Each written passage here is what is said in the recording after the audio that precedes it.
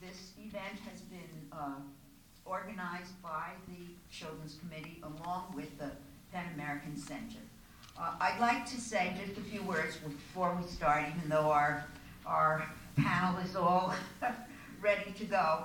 But I would like to put this event, which we have every year, in a kind of a context of the activities of PEN.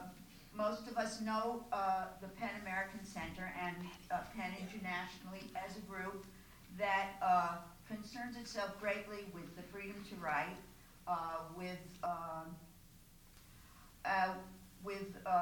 serious aspects of making sure that there is freedom for writers, with trying to make sure that there is freedom for writers.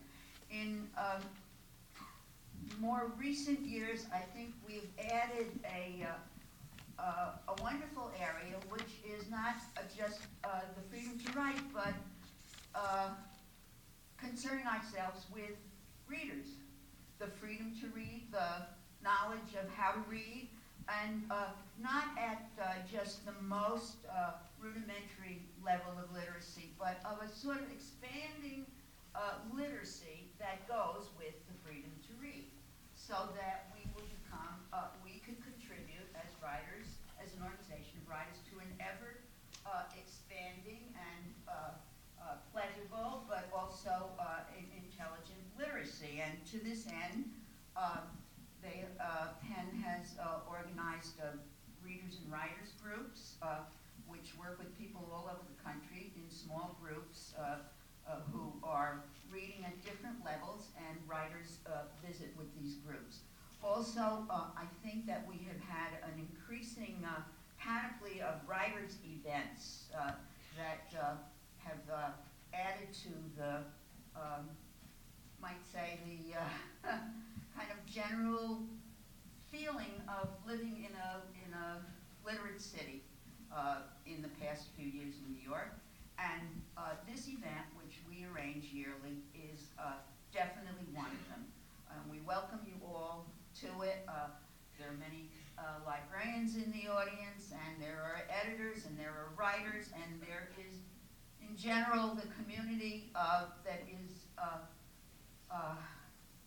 the support and the lovers and the deliverers and the users of children's literature. And of course, we all know how much a general literacy grows out of books read and loved and used and even chewed on in early childhood and in later childhood, all through childhood. So we are very happy that you are here, and now we can start. Elizabeth Levy will introduce the panel a little bit.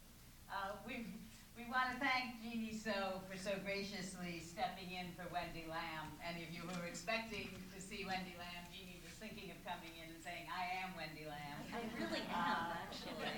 But really, our thanks also to Wendy, because in a sense went out and got us what I would think of as the Jason Giambi to pinch hit.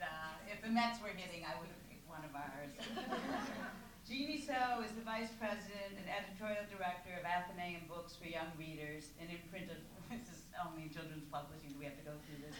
An imprint of Simon & Schuster's Children's Publishing Group.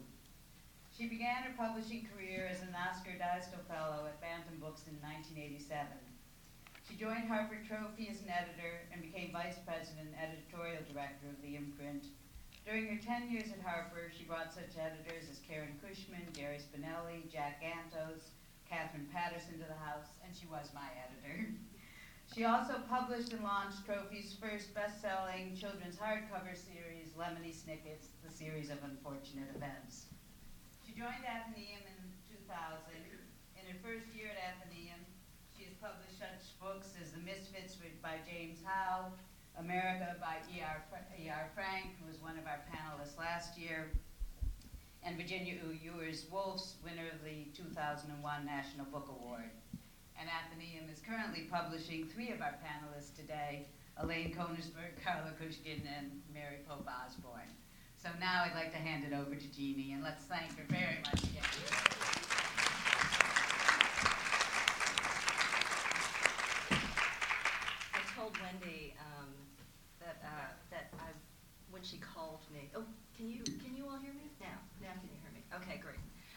I told Wendy, maybe I should just pretend that I'm you and see if anybody notices. And she said, well, I would love to be you. And I said, well, I would love to be you, actually. That's one of my own imprints. So anyway, but I am really honored and thrilled to be on this panel and moderating such a distinguished group of writers, writers and illustrators, and I'm going to tell you a little bit about them right now.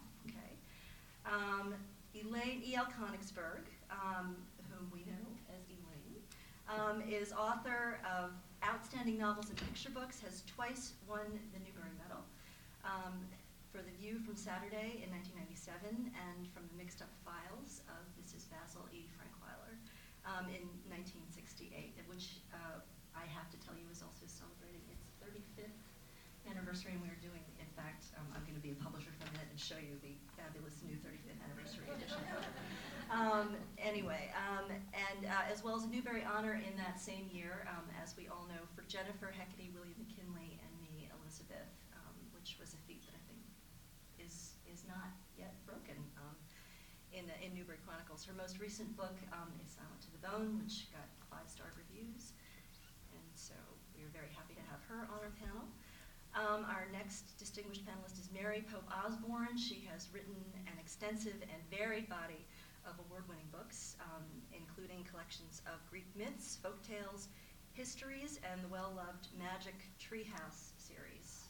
I'm going to show you. I'm going to do a little show and tell, as well as, again, behaving as a publisher, The Brave Little Seamstress for Athenaeum, and Kate and the Beanstalk. And she was a 2-term president of the Authors Guild. Brian Collier is a writer and artist who combines watercolor and collage in his eye-catching books, including Uptown, which he wrote, Martin's Big Words, The Life of Martin Luther King Jr., written by Doreen Rappaport, won the Caldecott Honor in 2001 and the Coretta Scott King Honor in 2001. And here are some of Brian's books. Here is the beautiful Martin's Big Words, which if you have not yet seen, I urge you to take a look at. Russell Friedman is a writer in the area of fact, biography, and history. His range is great. Eleanor Roosevelt, A Life of Discovery, The Wright Brothers, How They Invented the Airplane, Martha Graham, A Dancer's Life, and Lincoln, a photobiography, the Newbery Medal winner in 1988. And these are some of Russell's works. And I'm a great admirer. I'm going to have some interesting questions, I think, for Russell, because I think much has been discussed of late about writing nonfiction creatively, and that's a very interesting subject, and one that is well worth discussing. And finally, Carla Kuskin is an artist and author of many highly original children's books, including Roar and More, Soap Soup, The Philharmonic Gets Dressed, The Sky is Always in the Sky, and the forthcoming omnibus collection, Moon, Have You Met My Mother? She received the National Council of Teachers of English Award for Excellence in Poetry in 1979, and I am also very happy to say that Athenaeum has a new book coming from Carla, The Animals in the Ark. This is really not an Athenaeum sales conference, I promise you, but anyway. So the topic today is, what do you struggle for in your writing and your art? I think a wonderful question, and one that I think will provoke lots of meaty discussion as we go into the evening. And I think it's particularly appropriate for this panel since they each have something very different to offer in terms of what they all do. And I think each person in his or her own way today is a real groundbreaker in many ways. So I think we're really lucky to have you guys here. And now I'm going to turn the floor over to our first speaker, and we will hear from everybody for a few minutes, and then we will open up the floor for questions. Okay? All right. So. I would like Konigsberg, I'm the first to go by request.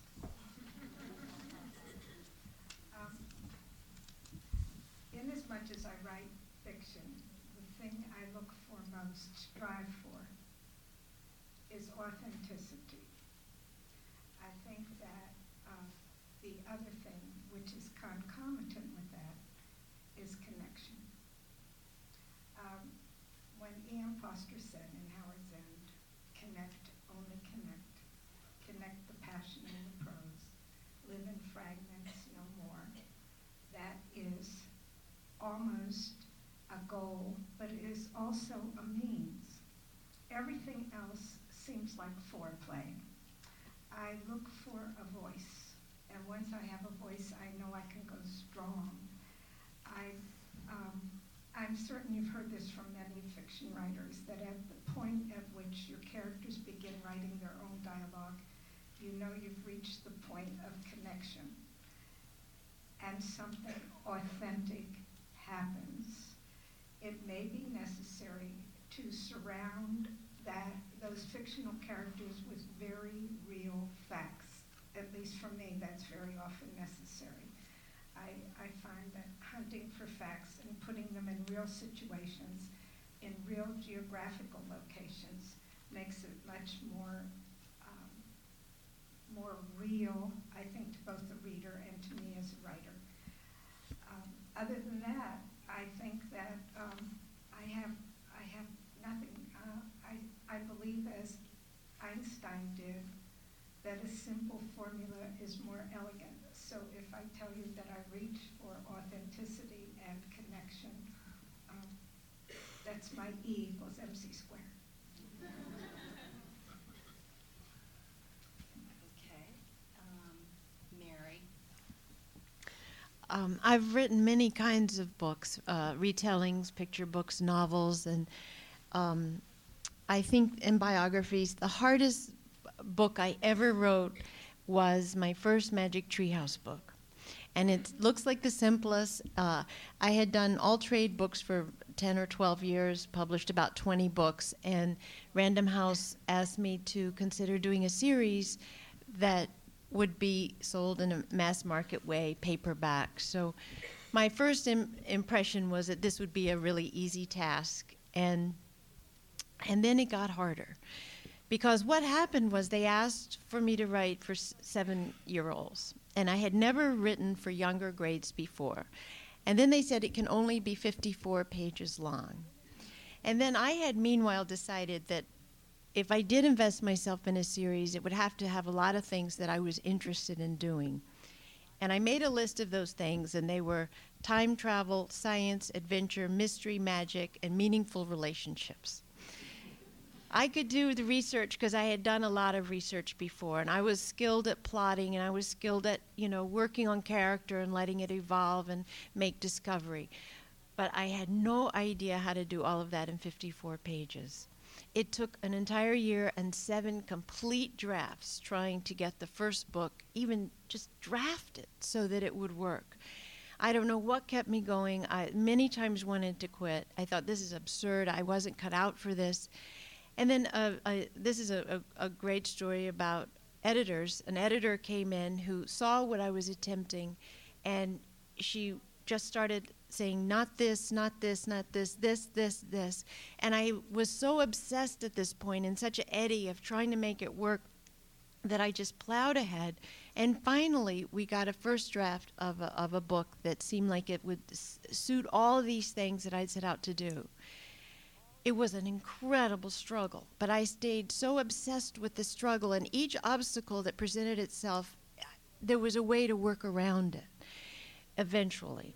And I did 8 books, just trying so hard to keep this ship afloat and juggle all these particulars.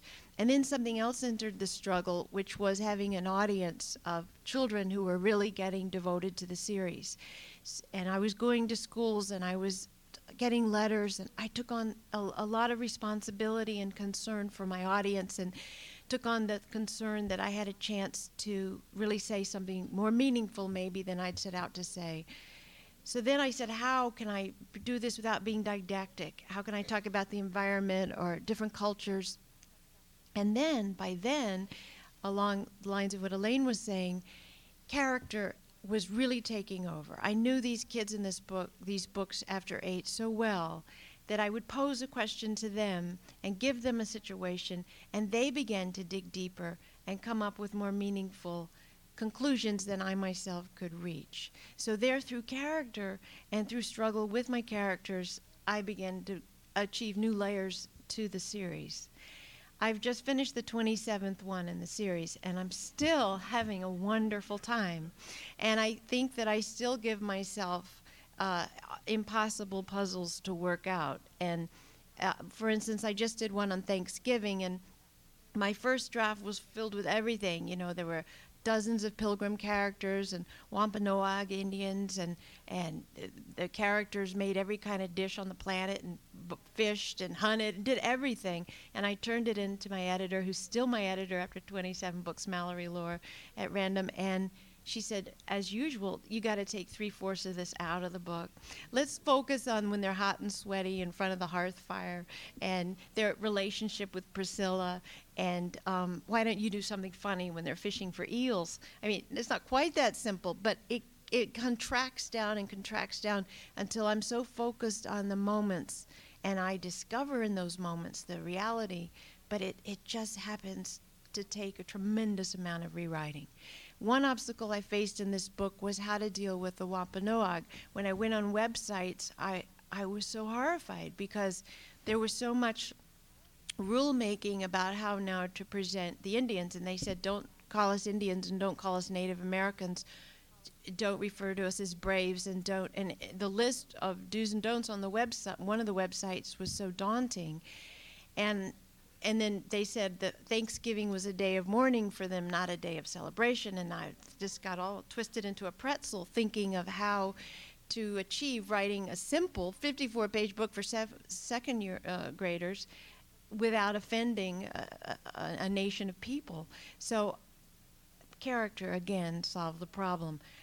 By staying with Jack and Annie and giving them this relationship with Priscilla, suddenly Priscilla's problems took over the book. She just lost her mother, just lost her father, just lost her brother, Priscilla Alden, and there was so much pain there that Jack and Annie took on the role of comforting her and making her laugh, to my surprise, to the surprise of the editor as well. That happened in the process of dealing with the obstacle of how to deal with the Wampanoag, who more now are in the background.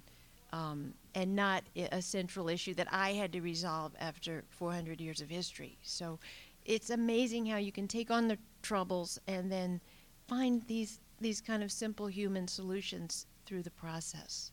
So I think what I do with Magic Treehouse, I try to do with all books that I'm working on. The panel gave me a great opportunity to answer the question, what do I struggle for in my writing? Because I had never verbalized it.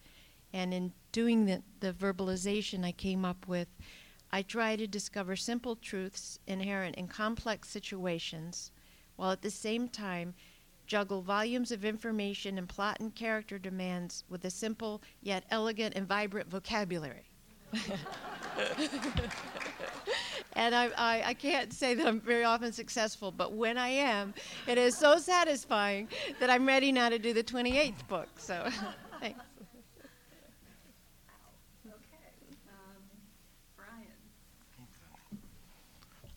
Well, naturally, I don't really consider myself a writer. I mean, I was given the opportunity to write Uptown. And it was a total surprise. I went in to Henry Holt with my portfolio, and they said, "Oh, we want you to write it too." So, and it was just, I was totally taken aback.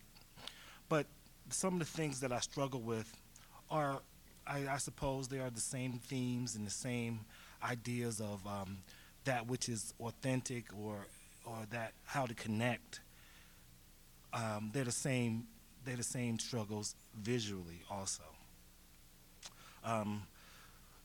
Before the books and the publishing and all this stuff started for me, I was a painter, and I still paint. And what I had found is that the stories that were emanating or coming out of the paintings sort of mirror my childhood or parts of my life, and it fits so perfectly with children's books.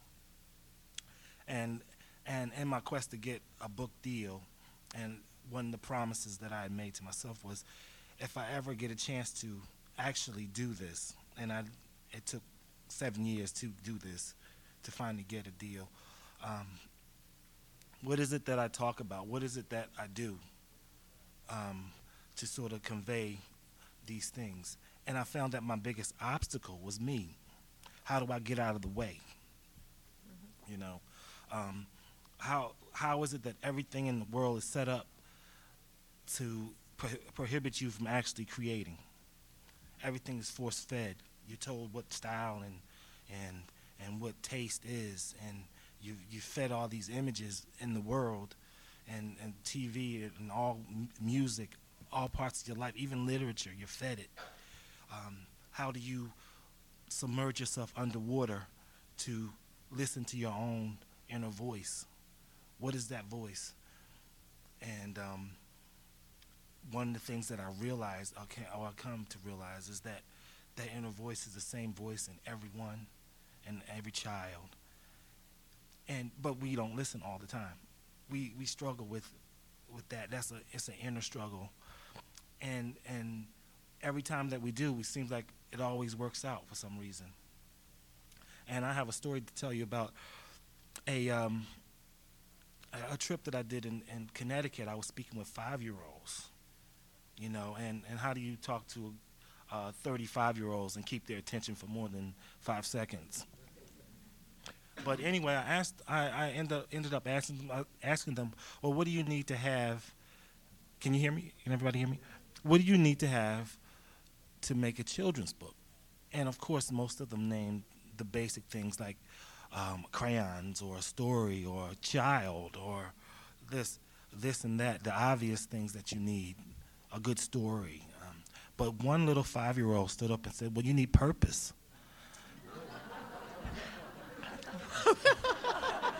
And, you know, yeah, of course I almost cried in front of her, you know. And it hit home, and it cut through all the things that we go through of how to make the best book, you know, or how to make the best image. And we always skip over that essential inner voice, and that center that's in all of us, you know. And then, you know, after you get over the calisthenics of the structures of books and like the 32-page children's book and all those technical things, I think the only struggle that we go through is how to get out of the way again, you know. How do we get to that place, that quiet place, or that chaotic place that is kept from us all day long? And that's through having our own children or paying the bills, just day-to-day living. You know, everything is set up for us not to get there as artists, you know. And if you get there, you won't stay there long, you know. So part of this whole struggle in finding that authenticity and that which connects is an obvious thing. It's a thing that we skip over. And it's a marvelous thing when we get there. It's a marvelous place. You know that. You can recognize that space. And sometimes it's weighty and heavy and scary. Sometimes finding the truth is something that's awesomely amazing to me. And the funny thing about it, when the child stood up and said, well, you need purpose, I knew she was right there. She was one of those children that you look at and you know she is right there in the middle of that which we're trying to get to. And that's what I find myself in awe of when I go and speak with children and we talk about it, and that's what I go through when I'm doing the artwork. The last book that I just finished was a huge book of prayers for children, written by Marian Wright Edelman. It's 96 pages of just prayers, no running theme at all. It was just prayers that sort of spoke to many aspects that one would find themselves in: the anxiety, the loneliness, the joys, the ups and the downs of just living. And the conclusion that I came to was, well, how do I wrap my heart and my mind around this concept to sort of have some cohesiveness? And it was so large that it wasn't possible for me. So basically what I did, I looked within into my own experiences of living and found that life is like you receive a puzzle every moment of your life, a piece of a puzzle. And this thing fits together, and you don't know what it means. Like, I didn't know why I was an artist until the girl told me I needed purpose. That was a question that I carried around for 20 years, and it got answered 20 years later from a 5-year-old. So moments of your life is like a piece of that puzzle, and you don't know where it fits yet until it's time to come up, and it has a perfect fit. And it fits with such precision that you should be amazed by it. And these are all these things that are running through my mind and through my heart when I'm doing the books. It's never the book. It's never that piece of art that I'm making. It's always, it has something that's bigger and so much more alive and vibrant. And that's what I revel in, and that's where I find the most joy through this struggle, you know.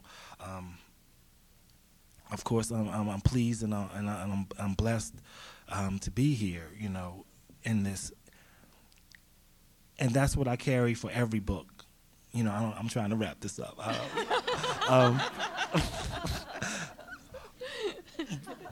But anyway, I thank you for inviting me, and I'll give it up now.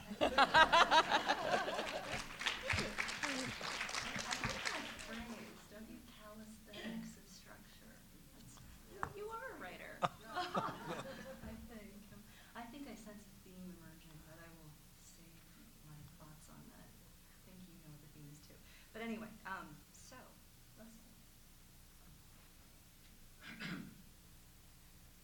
Since I'm the only non-fiction writer on the panel, Brian, of course, is an artist, sometimes a non-fiction artist, but let's say I'm the only full-time non-fiction writer, which puts me at a disadvantage because I'm the only one who is expected to tell the truth here. Someone has said that fiction is a pack of lies in pursuit of the truth. So by the same token, you could say that nonfiction is a pack of facts in pursuit of the truth.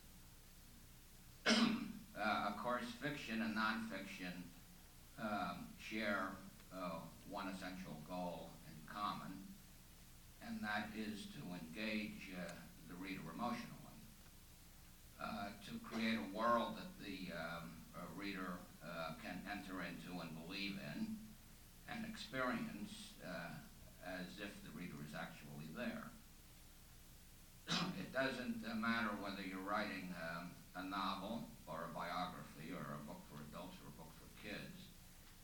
The purpose, the goal is always the same.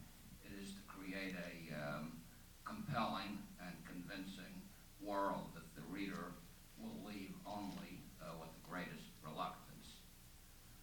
Now, if you're writing nonfiction, you have to accomplish this to the extent that you can accomplish it without straying from the narrow path of documented evidence. You have to stick to the facts.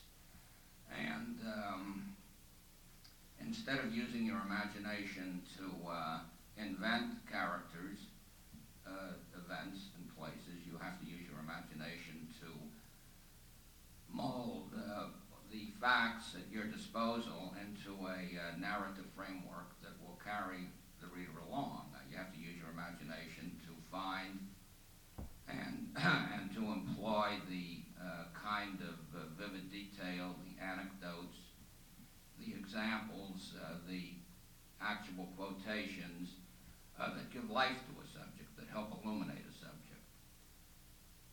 Abraham Lincoln signing all those last-minute pardons during the Civil War, and a friend saying he is as tender-hearted as a girl.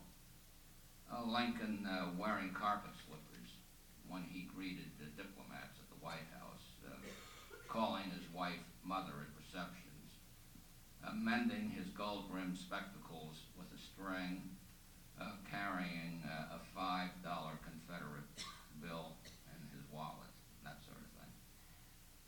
I'm currently working on a book about the Bill of Rights, which I have found very difficult and very challenging, because it's difficult to humanize the concepts that are embedded in the Bill of Rights, and to show how and why the Bill of Rights is a living presence in our everyday lives.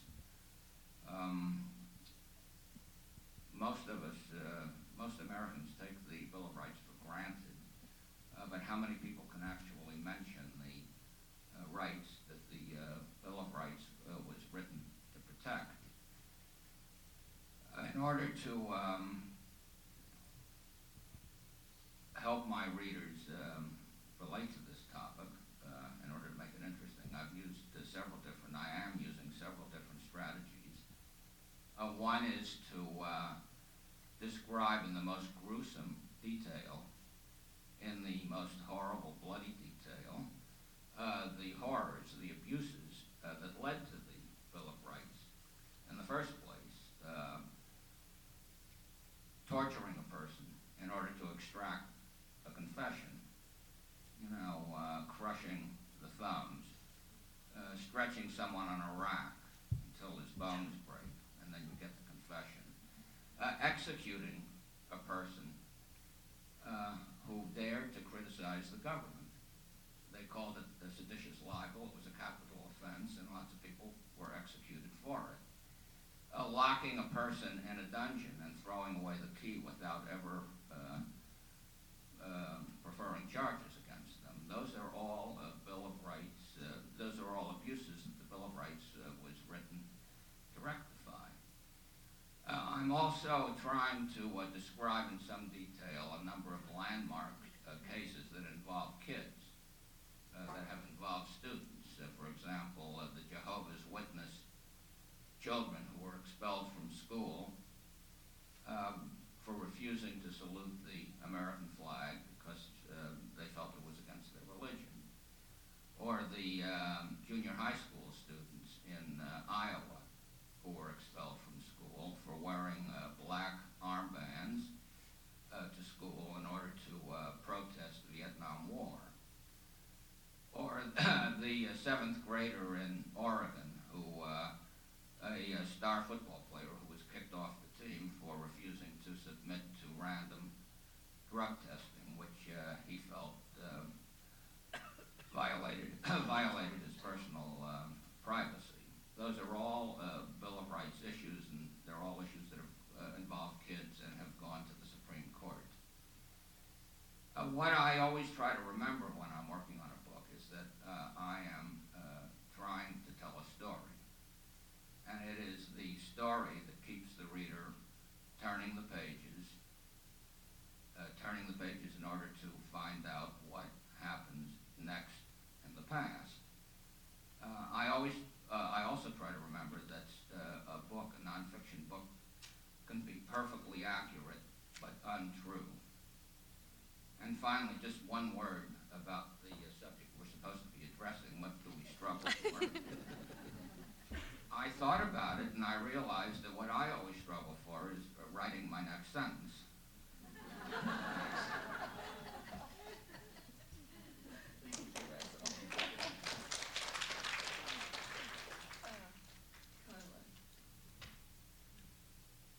Well, I agree with all the answers so far, but I disagree with the question. Because I would hesitate at the word struggle. I'm not Dostoevsky. I think of struggle as being struggle with adversity, struggle for life. I work very hard. I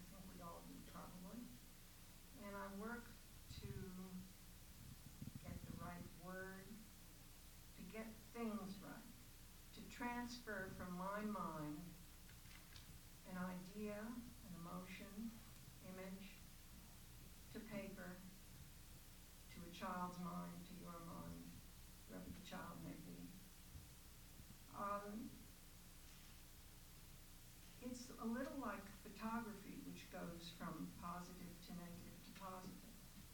I go from me to paper to you. And I want to be heard the way I hear it in my head, and be seen if I'm illustrating the way I see it in my head, which isn't possible because my own limitations often get in the way. Now that's, I guess, enough of that. But the negative, the part that I would say makes it hardest for me always emerges, except in the verse. When I'm writing verse, that comes quite easily. Sort of bumpity, bumpity, bumpity verse. When I'm writing poetry and working against that metronome, which I was born with, that sits somewhere in my head, then I have to break rhythms. I have to try and extend lines. I've described to myself and to some others, I think, in the past, what generally happens to me on a project. And this is, as I say, excluding short verse. But even a poem, this can happen. I picture myself being in a lovely, welcoming wood, a forest. Beautiful day. Maybe as cool as today, maybe a little warmer, so all you have to do is wear your sweater unbuttoned, going down this wonderful mossy path, tiny little flowers, itsy bitsy little birds, but not Disney-esque, just nice little birds.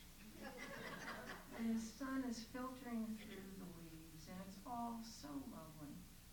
And I'm going along, and if I could whistle, I would be whistling, but I whistle like my mother, which is sort of, I won't do, so I hum, but I'm happy as a lark.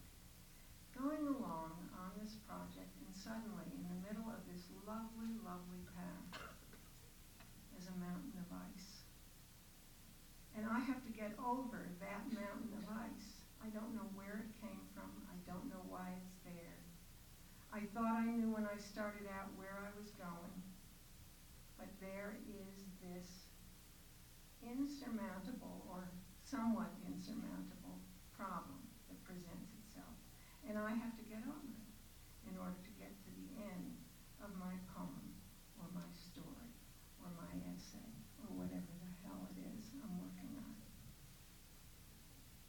That's the hardest thing I face, and I think I face it with almost everything I do. With a book like The Philharmonic Gets Dressed, I wanted to open it quietly and build like music. And that was what gave me the problem, which I eventually solved. I eventually get over that icy part, and I don't think it's by taking off my shoes, and I don't think it's by putting on crampons, but I get there somehow. And I'll give you a tiny little example. I brought two little examples. And one is verse. And these are from a new book, which will eventually come out, a collection of poetry called Moon, Have You Met My Mother? And I said to an old friend today, I really would like to call it Good Night, Moon, Have You Met My Mother? Because I think it would sell a lot better. Now, this is partly Jeannie. This is partly because Wendy asked me to give an example of, because we were talking about rhythm, which I find to be terrifically important in anything you write, or in any joke you tell. If you've got the wrong, get that, it must be the phone, right? If you've got the wrong rhythm, you're going to screw up the joke. So you have to find the right way of saying what you want to say.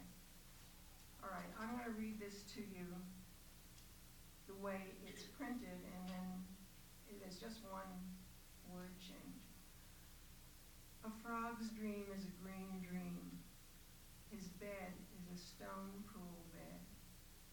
The water warbles, the water flows around his rubbery, webbery toes, while a jewel fly skims his frogly nose, and a dream gleams green in his head.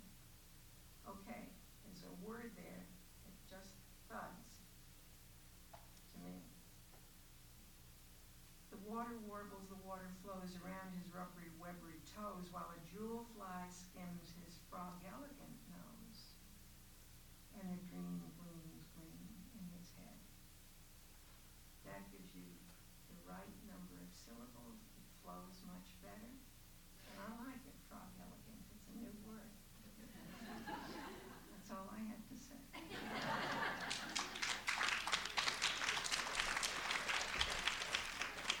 I'm reading Wendy's notes from her talk with Carlin. She writes, she has a big damned metronome inside her. That's true. That's true. She does. Well, what do you think? Or what do you think everybody is talking about? I'm going to pose a question to you. To the audience. Do you see a theme? I feel like an English teacher. Do you see a theme emerging? I would say, a little bit, yeah. I would say that in different ways you have all talked about what Elaine said from the beginning, which is authenticity. And I think there's something interesting in listening to Mary and Brian particularly, but also to Russell, talking about the ways in which you struggle, but then you have to let go of it somehow and let the book take over and let the characters and the story and what in an interesting way is already there come forth. Do you see that? There's a letter that Beatrix Potter wrote to a child. It's in the front of The Tailor of Gloucester, which is one of my favorite books in the whole world. And she sends it to this child who is ill, and she says, I'm sending you this story because it is true. And that's the authenticity we're all looking for. It isn't that it's true, it's that it sounds like it's true. You feel that it's true, you believe that it's true. And that's the lie that we're all perpetrating, always, trying very hard to perpetrate. Oh, yes. So is that authenticity or sincerity? Because the two are so closely wedded. One speaks of truth and the other one is more an emotional truth. So which do we? The question is that authenticity or sincerity? Anyone want to take that? All of us? I think all of you. Well, sincerity for me has very little to do with it, I think. I just am interested in getting it to be the way I want it to be. If that's being sincere, then great. But I think of that as being more like being nice when you shake hands, sincerity. I think you can fake sincerity, but you can't fake authenticity. Good. Authenticity has more to do with honesty, I think. I think authenticity has to do with inevitability, actually. I think that, to get really spiritual for a minute, I think beauty is inevitable. There's something when you see a beautiful painting, when you read some beautiful lines of poetry, or you read a beautiful passage of prose, there's something inevitable about it. It's almost like mathematics to me. It's like it's out there, and then the artist discovered it, and that's what I think authenticity is. Yeah, and I think that the wonderful things about children's books is that authenticity can come in the strangest forms, like Frog and Toad. You can have an Arnold Lobel story that is so authentic and so real and touches your heart so deeply that it would stand up against any great character in fiction, human character. And I think it has something to do with believing, your belief in what you're doing, really. And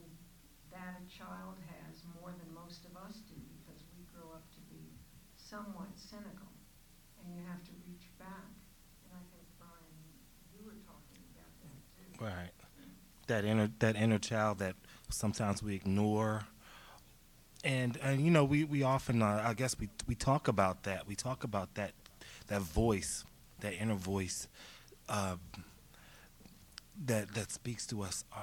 Sometimes we may call it our conscious. We may call it many things, and it speaks to us louder and screams at us at many times. And sometimes we're in line with it, and sometimes we're just not, because of the obvious things that we see in front of us, that rock or that tree that's in front of us that says that that's the tree. But your inner voice may say it's something else. And where's your faith? Where do you believe? What did you believe that is? So I think that to speak to authenticity is to speak to that voice, you know, whatever it is, because my truth is different, may be different from yours. But there's a common thread that we will have, you know, whether you hear it in the inflection or whether you hear it in the actual thing that, whether you agree with it or not, you will come to the conclusion that that's a possibility, that's the truth, and I can see a kinship in it. I think Carla, excuse me. I was just going to comment that I think that Carla, being a poet, made the most beautiful metaphor for connecting when she said positive into negative into positive. Very brief, but very excellent metaphor for the other thing that I think we strive for, is to connect. Target audiences, they call it on TV. Can I put a parenthesis in here, which is that I once wanted to do a cartoon for the New Yorker of E.M. Forster's batting practice. Only connect.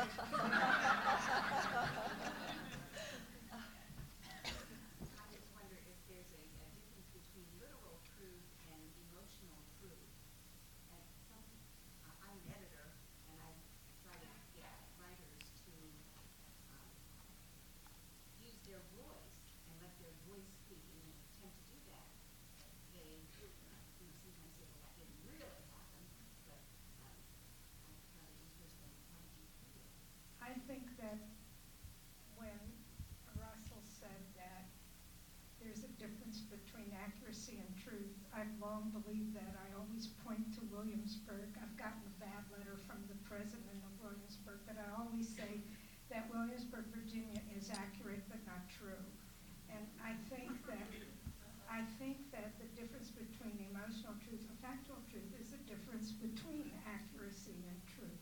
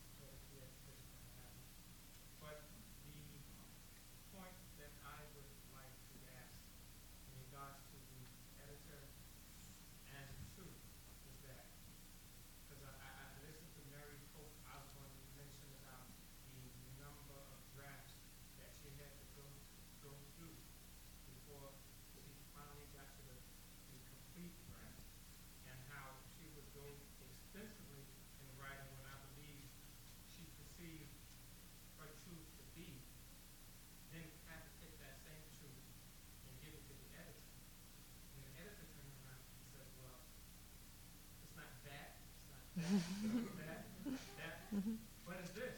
And so when you get to but it's this, how do you manage to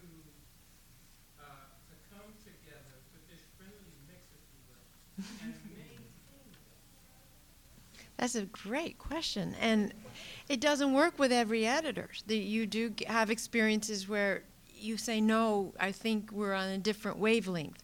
But in this case, we're on the same wavelength, and we're both working to the same end. I compare it sometimes to everybody's around the table on a committee, from the art director to the editor to the author, and we've got a disinterested thing going on with this piece of work. And what's true resonates, and I can't say what the formula is to know what that is, but you know it. That's another kind of sense that's going on, and you get excited about it. And you're daunted. I'm always discouraged, and I think I cannot do it this time. I've lost the touch, or I don't know how to rise to this occasion, but that energy will even push me through to trying to find this meeting ground with the editor's opinion. And then there are times when I say, no, I prefer it this way. I mean, it goes back and forth and back and forth. It's a very dynamic relationship. And I prefer an editor who gets involved like that than somebody who just says, fine, you know, change 3 words. Because I think there's always another layer to get down to. And then I often find that the editor snatches it back before I start to really mess it up. That they say, okay, now don't change anything. I'm going to keep it like this now. So it's very delicate, and a lot of people who haven't published books have no idea of the complexity of that relationship, I think. And I respect it very much.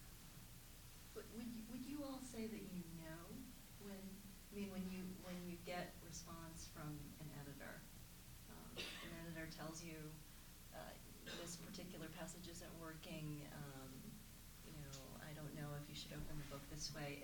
Would you all say, or makes a different suggestion, would you all say somehow you already know that and the editor is articulating something? Not always, no, because sometimes you think the editor is wrong, and sometimes they probably are wrong. And particularly with poetry, nobody knows how to edit poetry very well. And, but every so often, I think each of us probably has at least one experience that's quite wonderful with an editor who knew what they were doing and what the work required. And for me, the best kind of editing then is almost line for line. Well, Carl, I think you said nobody knows how poetry is written. Edited. It's edited. Yeah. It reminds me of what Gertrude Stein said, that nobody knows how writing is written, and most especially the writers.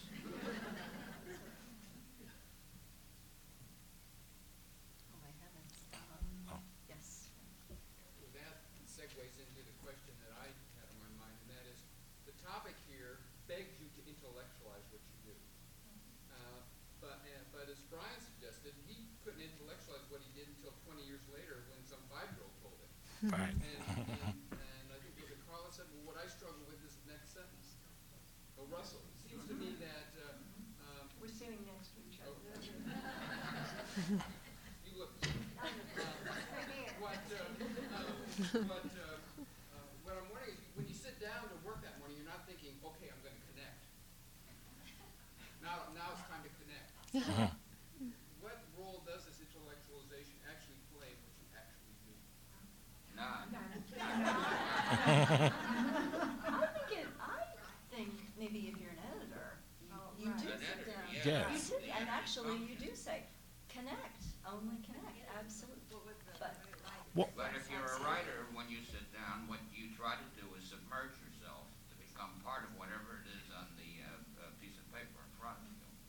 To lose your ego, to lose yourself, and to become part of the subject. So I don't think that involves And I also think that immersion. you don't intellectualize it. 2 days ago, I couldn't have told you what I struggle for, but on a subconscious level, you are, because otherwise, how would you be discerning about a good day's work or a bad day's work? You have a criteria. You just haven't bothered, and you can't put it in front of your desk and meet it. There.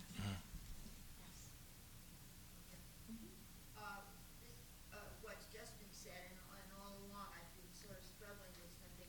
I think, and certainly from my experience, but also from what's being said, and I've heard said by other people, that you actually have kind of 2 separate functions. You have to make them work together, but you are your own editor. You are an editor. You have an intellect. You are shaping something. Everybody has been speaking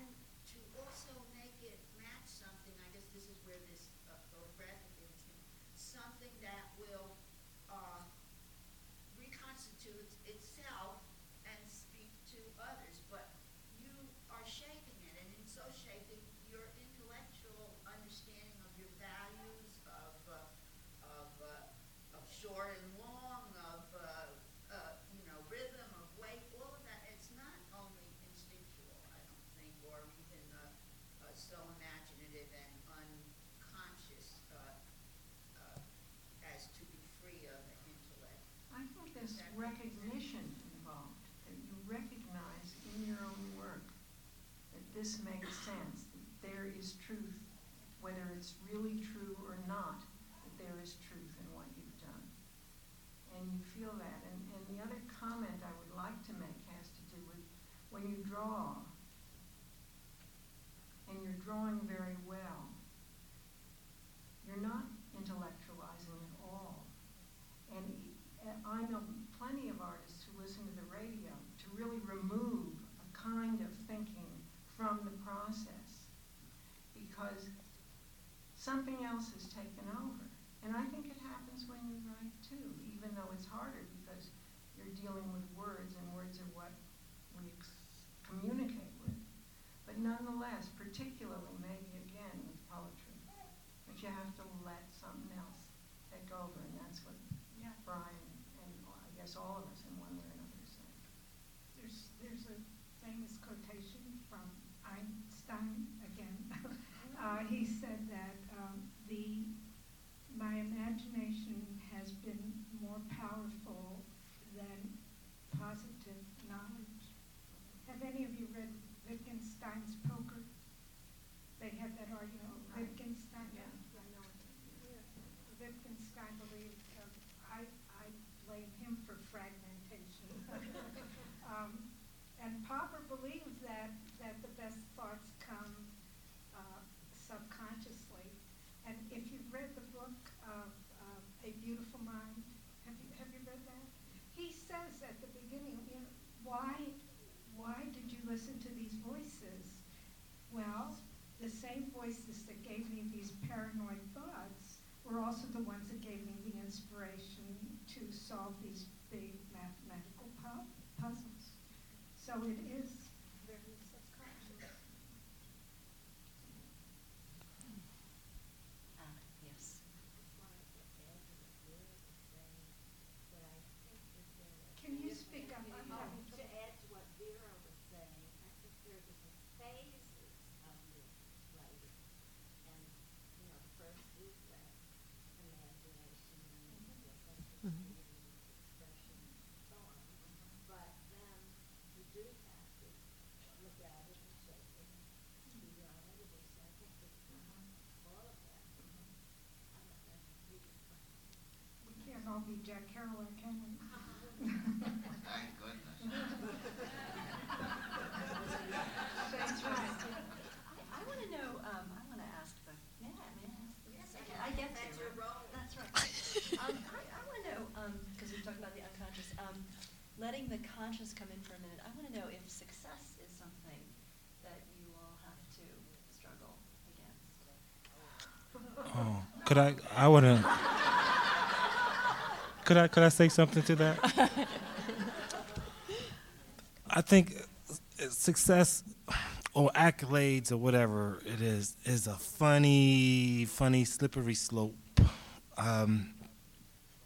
I've been involved with books for 4 years, and 3 of the books have been awarded awards.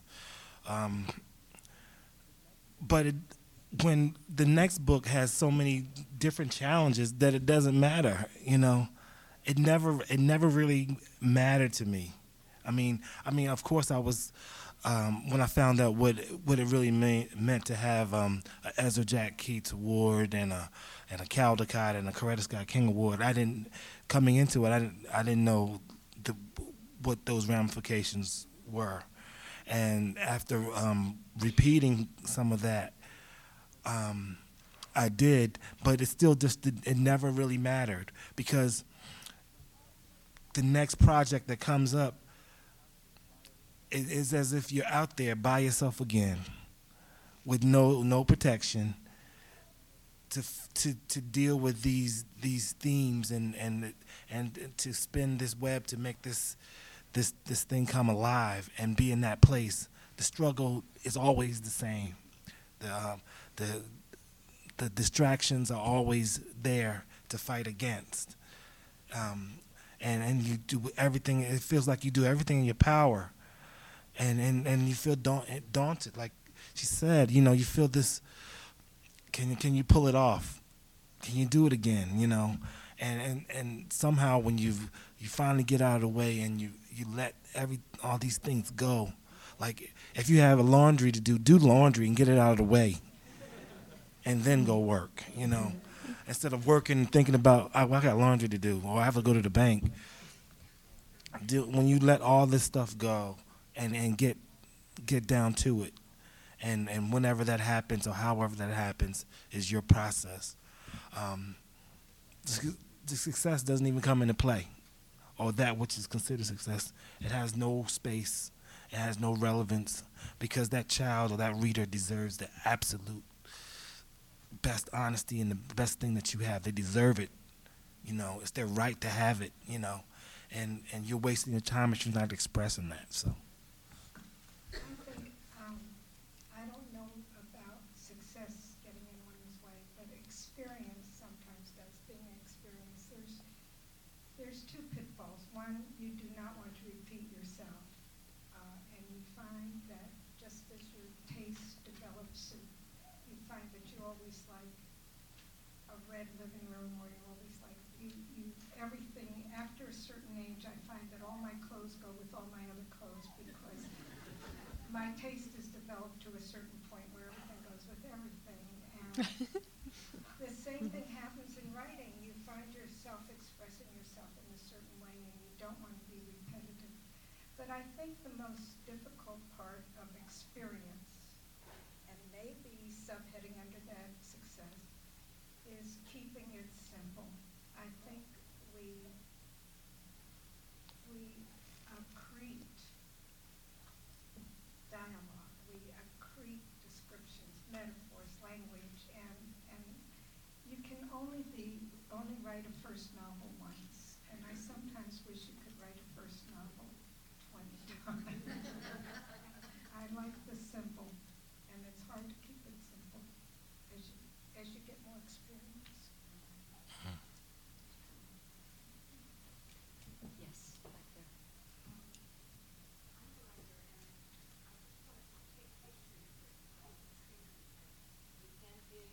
We can, I just don't agree that fiction is attacked lies and certain truths. I didn't say it, I'm quoting someone. And it's the word lies that upsets me so much, because to me, a writer takes bits and pieces of the plots of their justice that make up their lives, things that have happened to them, things that have happened to people they know, things that they read about, things that they imagine that might have happened, and try to shape them into something that will lead them to a place where they've never been before. And I once read that Matthew Babbitt always knows exactly how the books are going to end before she starts writing them. My characters would never let me do that, and I wouldn't have any respect for them, but they did. And Yeah, but you're one person, and Natalie Babbitt is another person. And what's wonderful is that each of us has a very different view of what the truth is, and what lies are, and how you put them together, and how you come up with a piece of art. Back Yeah. there. I have a question for everyone. Do you have a theme in mind when you start a book? Is that the reason for your book? The question is, do you have a theme in mind when you start a book? Theme. What does theme mean? I'm not sure. You mean a conclusion already in mind? The reason why you're writing it? Yeah, I think definitely. That's not the same thing as a theme, though. But we have reasons. We have reasons. I don't think you know what your theme is when you start If you're out. writing nonfiction, the worst thing that could happen to you is to have a theme when you begin. Because it's a process of exploration and discovery. And if you think you know what the subject is all about to start with, it's not going to be a very good book. You might have a question, you know, a primary question, but I don't know that you have the answer until you've worked through the process of the book. And I think that when you write fiction for children, or write for children, the theme always has to ride in the backseat. I did not know until I had published 9 novels, and an Englishman, David something, did an exegesis on my work, and he said that my great theme was identity, self-identity. And at the time, I was working on a collection of 4 short stories that I had done, 5 short stories, I had done over a period of years. And when I was writing the flap cover that your publisher always asks you to write a summary of your book, and they use it for flap cover, I found out that all of those stories written years apart were joined by a single theme. You know, who am I? What makes me the same as everyone else? What makes me different from everyone else? And I think that's the basic question of childhood. And all my books deal with it. Yes. This isn't on the subject precisely, but I thought it has been talked about, verse and poetry. And is there, what distinguishes one from the other? Is there a line? I don't know. Poetry? I don't know if verse? technically there is, but it's my own line for my own work, or for what I'm reading. And I differentiate between what I feel is more complex writing and more interesting writing, really rhythmic and sometimes rhyming as poetry, and easier, sometimes almost nonsense combinations of rhyming words as verse.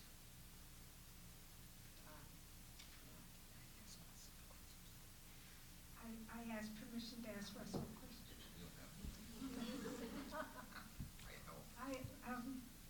The scandal about the plagiarism by 2 historians has made it as far south as where I live in Florida. But what really shocked me, Russell, was the fact that they use researchers. That's why they got into trouble. And I mean, how That's could you? exactly How why. could They don't do their own research. how could you not do your own research? And I know. I'm so glad you don't know. I would say because they've become such big business, and and they're putting out so many books that they can't do it any other way. Doris Kearns Goodwin has 3 full-time and 1 part-time researchers, and Ambrose has his whole family researching his books. So I don't know whether they ever actually see the original sources or not. People are feeding them all of these extracts and quotations and summaries, and they work from that. So they're both wonderful writers, but it's a hell of a way to... And how can you reach a truth as you know it if you're using not only you're using reports? I don't think that their purpose is to reach truth necessarily. It's to write a compelling historical narrative and entertainment that sticks more or less, maybe less to the facts of the case. But it all comes down to having other people do your research. You cannot, that eventually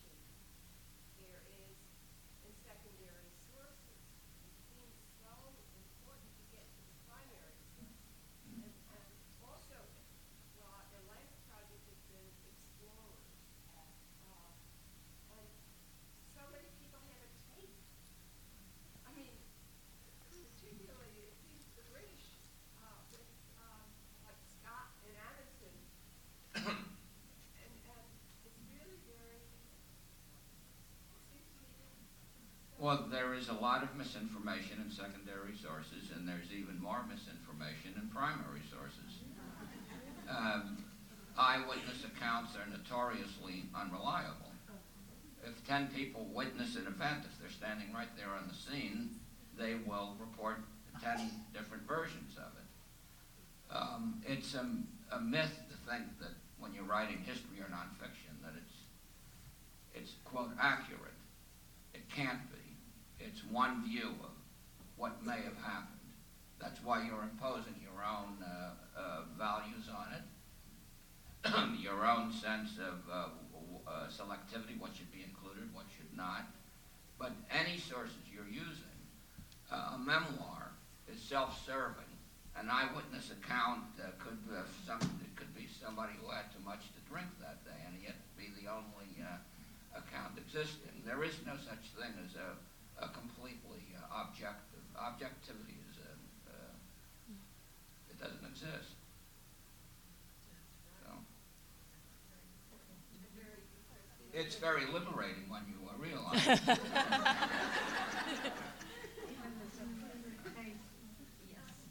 Russell,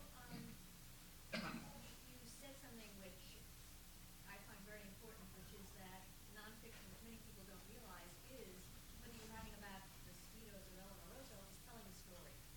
And what's happened now is that there's a new term for nonfiction books, which I personally find very offensive, informational books. And I was just wondering how you feel about that. I think it's very denigrating, the term. An informational book is the telephone book. Right?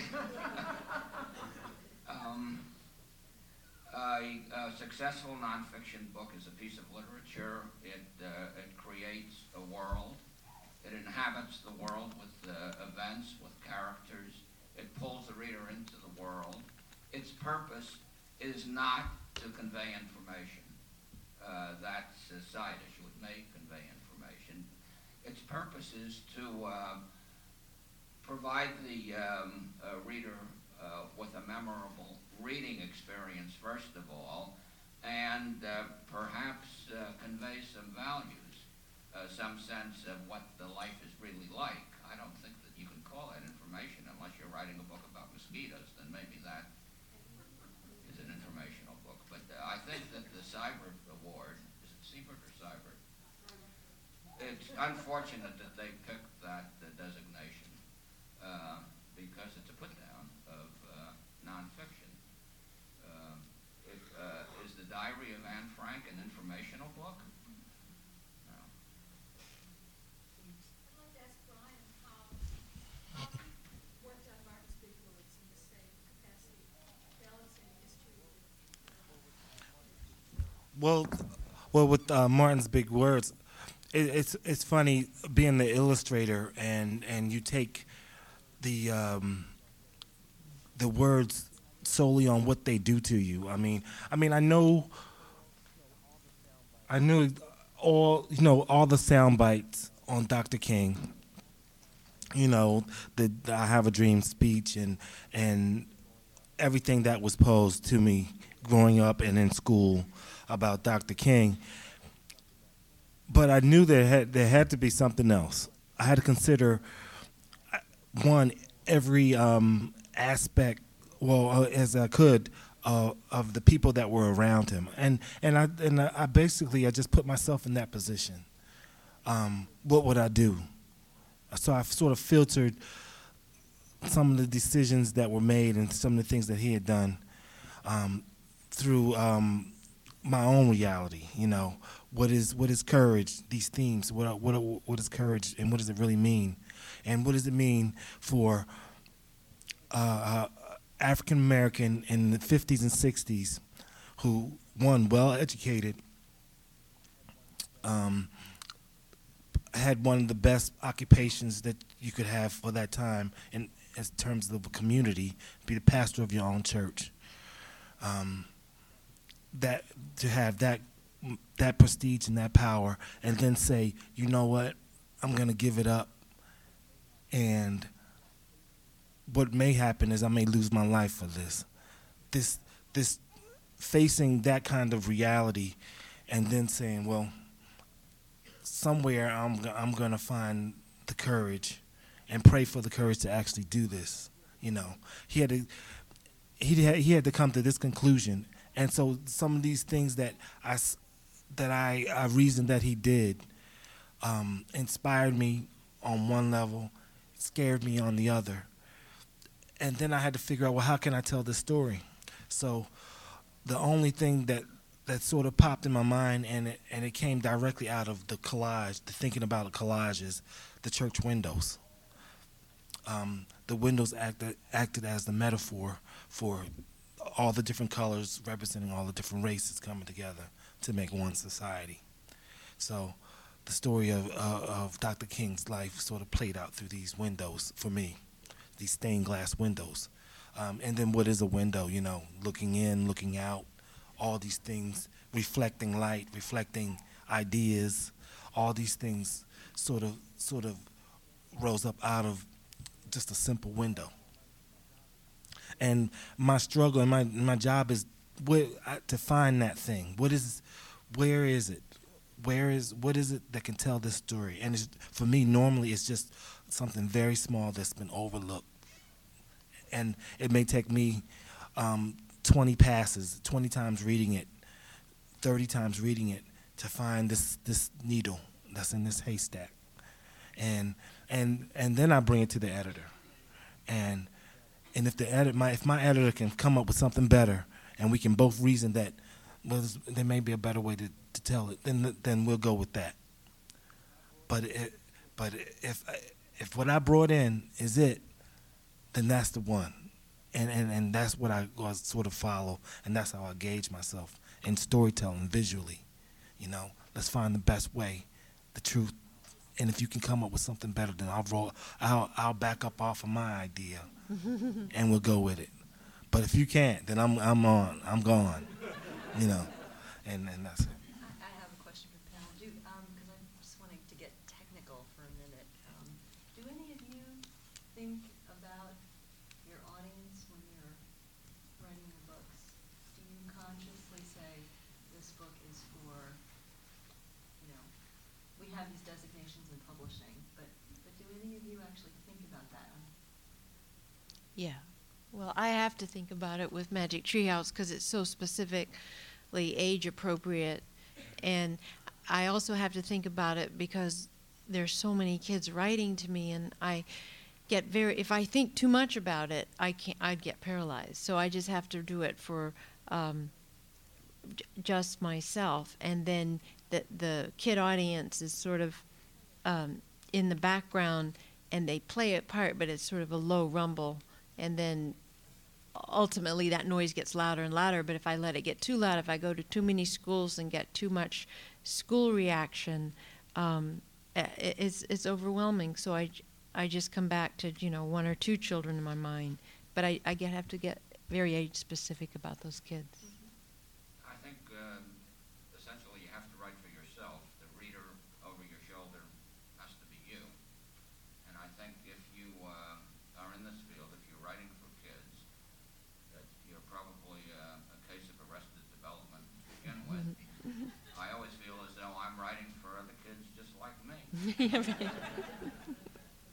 In the Philharmonic at Stressed, I use a lot of facts that basically are made up. So it says at one point, 47 men sit down to put on their pants and 43 stand up. And kids will say to me, how do you know that? And I say, because I made it up. It's my book.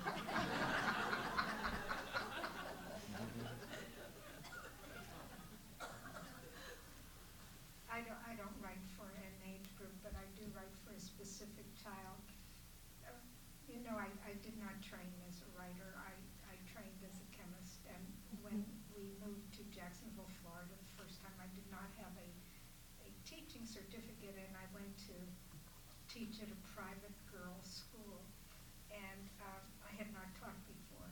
And the headmistress, we were allowed to call such people headmistresses at the time, asked me to prepare my first lesson, and I did. I had a wonderful sort why science is different from literary pursuits and the scientific method. And I presented it to her in a folder, and she closed the folder, and she said to me, "Start with water." I think water would be a good place to start. Tell them how it can't be compressed, and tell them why it keeps you clean, and start with water. And I did, and everything came about. I mean, you cannot start with water without talking about how it cannot be compressed, and then you talk about pressure, and then how do they measure pressure? Well, then you get into the scientific method, and that has been the most valuable advice. Be specific, and I always try to be. Specific with regard to place, specific with regard to children, and just today I was speaking to Jeannie about a new book title. I had submitted the title as The Outlaws of Schuyler Place, and I said to Jeannie, "Don't you think it'll be better to be The Outlaws of 19 Schuyler Place?" And we agreed it would be.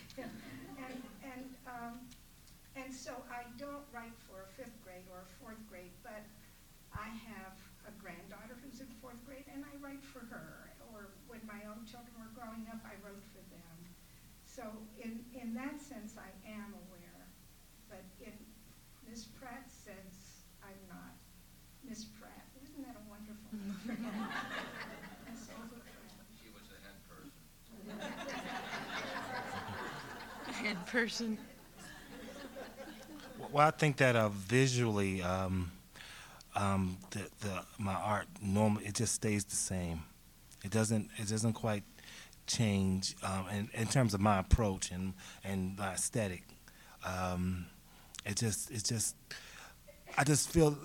just come to know that children are so sophisticated that, and then I don't get caught up in the word sophistication. I think simplicity sort of speaks more and to that notion to me than anything else.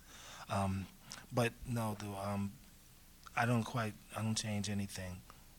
I just do it and let the wonderful words sort of lead me, and then I'll find out reasons and why and how to connect those things, those ideas. Mary, in your other books, would you say that you think about your audience? I mean, you said specifically. No. Yeah. No, I mean, I've never. That's why it's so unusual to think about them. Yeah.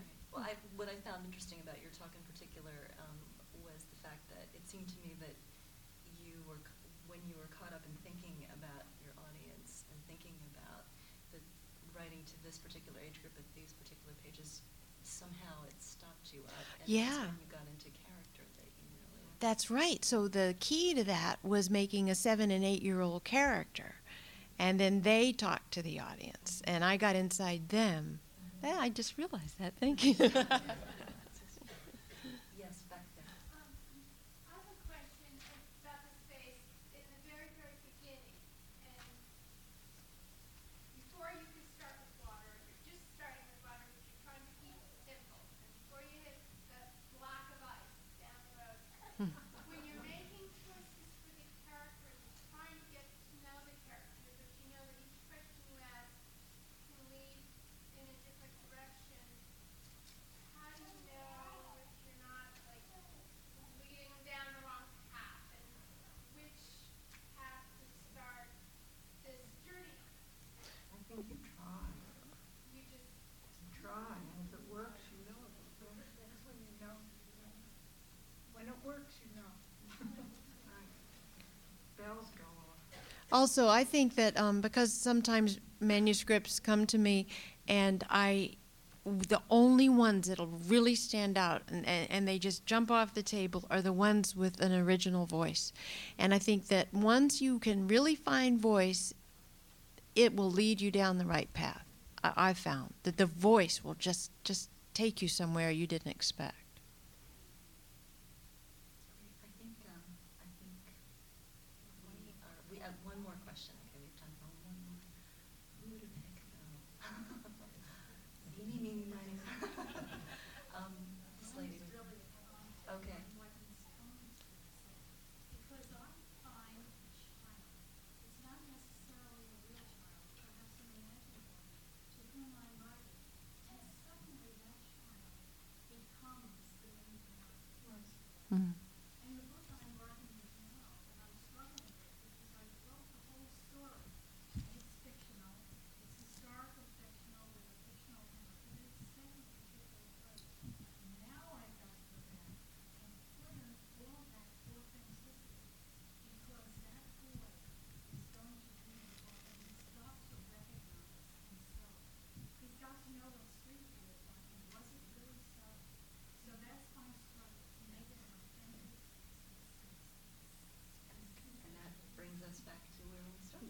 Can I point out that there was a little baby in a great hat over here, quite a while, teeny baby, who is basically our audience. And then there's that Like, well, space over there. There's that well. head in the space at the moment. But it's been empty quite a bit. And it seemed to me that we encompassed life from left to right. With us babbling away in the middle. Well, thank you. Thank you. This was great.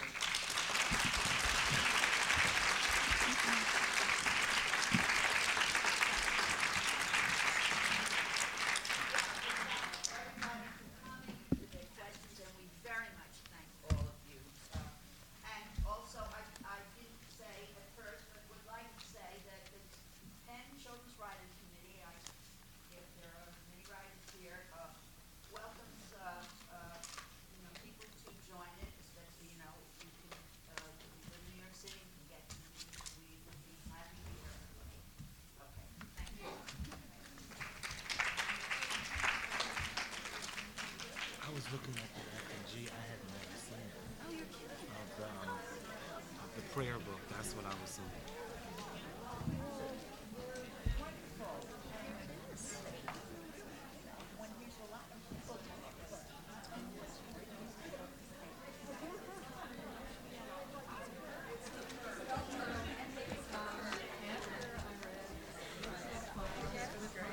Thank you. Yes. These were my friends.